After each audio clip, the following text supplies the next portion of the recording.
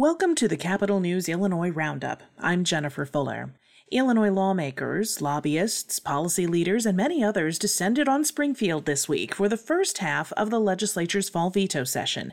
Numerous issues were on the table for discussion and debate, but few were settled by the end of the week. As expected, Governor J.B. Pritzker's veto of a provision giving the right of first refusal to downstate energy companies when it comes to construction of new transmission lines was a top issue. What may not have been expected, however, was that the bill's sponsor would drop plans to mount the override. The measure would have allowed downstate utilities that right of first refusal when it comes to building new electricity transmission lines. Supporters say though it's dead for now, they hope to bring it back in another form. Governor Pritzker used his amendatory veto powers to strike the provision from a broader energy bill earlier this year. The bill's chief sponsor in the House announced he won't seek an override. The policy would have given utilities like Ameren, Illinois, a leg up over other companies hoping to be a part of a multi-billion-dollar construction project that's expected to be needed in coming years. Representative Larry Walsh, a Democrat who sponsored the bill, along with union leaders and other advocates, say they hope to bring new legislation addressing the issue next spring. In other action, Illinois senators have approved a measure that sets new requirements for meals served to those with religious dietary restrictions at certain state-supported facilities, and that includes schools. The legislation would require the State Board of Education to contract with vendors to make halal and kosher food options available in schools. Districts would then adopt policies offering them to students. In floor debate on Wednesday, Republican State Senator Terry Bryant questioned provisions of the bill that set violations and penalties. She says more work needs to be done before she'd support the proposal. I don't think that this is soup yet. I think that the differences, even though they may already be in statute, there is a real difference between the charges on kosher as opposed to the charges on halal. I think that should be fixed before a new law is passed. But the bill's sponsor, Democratic Senator Ram Vilivalam, says those concerns and others can be worked out as the legislation works its way through the House. This bill does not go into effect until June 1, 2024. So if we need to come back and address any other issues, we have the ability to do that. The bill also updates state law governing religious dietary guidelines and brings it in line with national standards. The requirements would be subject to appropriations by the General Assembly, and the bill passed 43-15. Republicans stuck by their desire to see the changes before the bill cleared the chamber.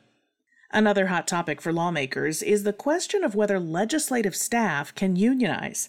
Democrats in the Illinois House on Wednesday approved a measure to allow certain legislative staffers to form collective bargaining units.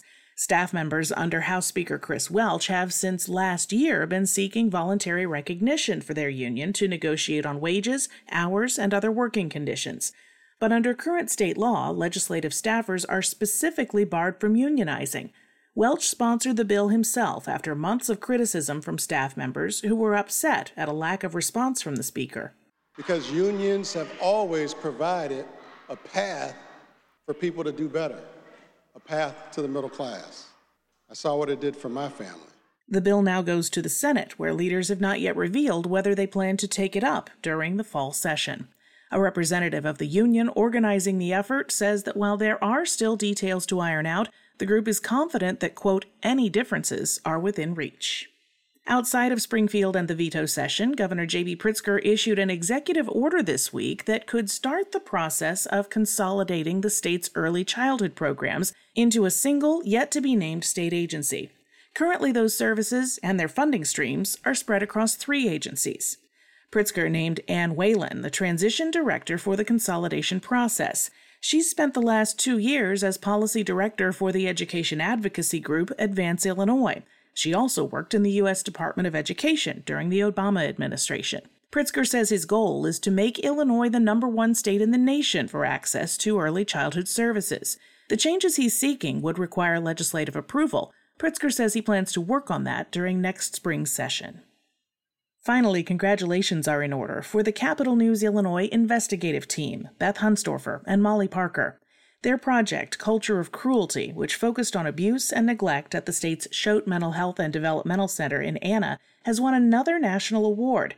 this time from the Walter Cronkite School of Journalism and Mass Communication at Arizona State University. The Katherine Schneider Award for Excellence in Reporting on Disability is a national competition for work focused on giving a voice to those who don't always have one. It is one of 2 contests devoted exclusively to coverage of people with disabilities and disability issues. You can find Beth and Molly's reporting at capitalnewsillinois.com, along with all of our projects and stories. We encourage you to follow us on social media as well. Capital News Illinois on Facebook and at Capital News IL on X, formerly known as Twitter. Thanks for listening to this week's Capital News Illinois Roundup. I'm Jennifer Fuller. Capital News Illinois is a nonprofit, nonpartisan news service funded in large part by the Robert R. McCormick Foundation, the Illinois Press Foundation, the Illinois Broadcasters Association Foundation, and the Southern Illinois Editorial Association.